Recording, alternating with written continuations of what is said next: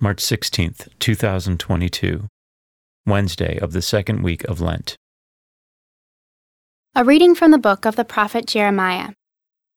The people of Judah and the citizens of Jerusalem said, "Come, let us contrive a plot against Jeremiah.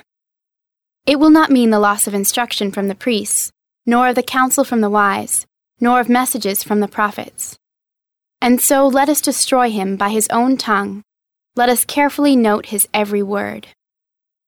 Heed me, O Lord, and listen to what my adversaries say. Must good be repaid with evil, that they should dig a pit to take my life?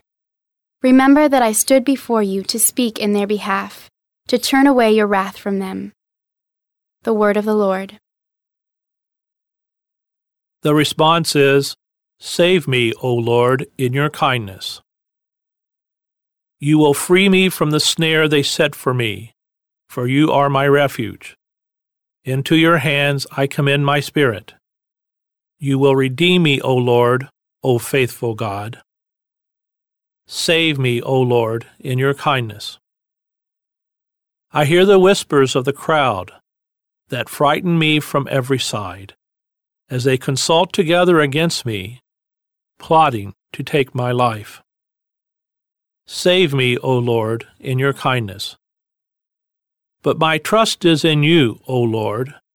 I say, you are my God. In your hands is my destiny. Rescue me from the clutches of my enemies and my persecutors. Save me, O Lord, in your kindness." A reading from the Holy Gospel according to Matthew.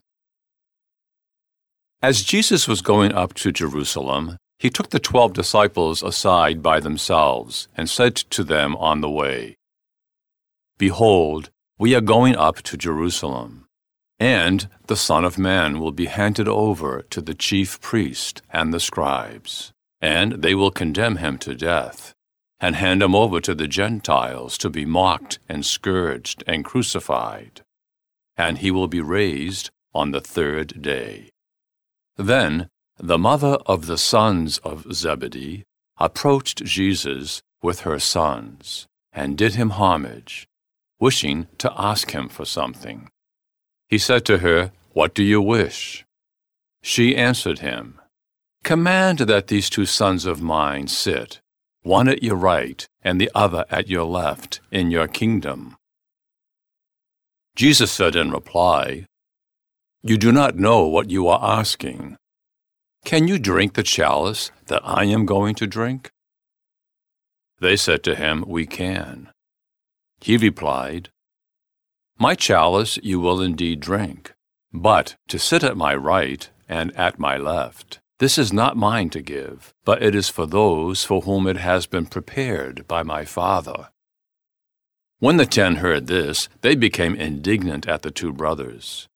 But Jesus summoned them and said, "You know that the rulers of the Gentiles lord it over them, and the great ones make their authority over them felt.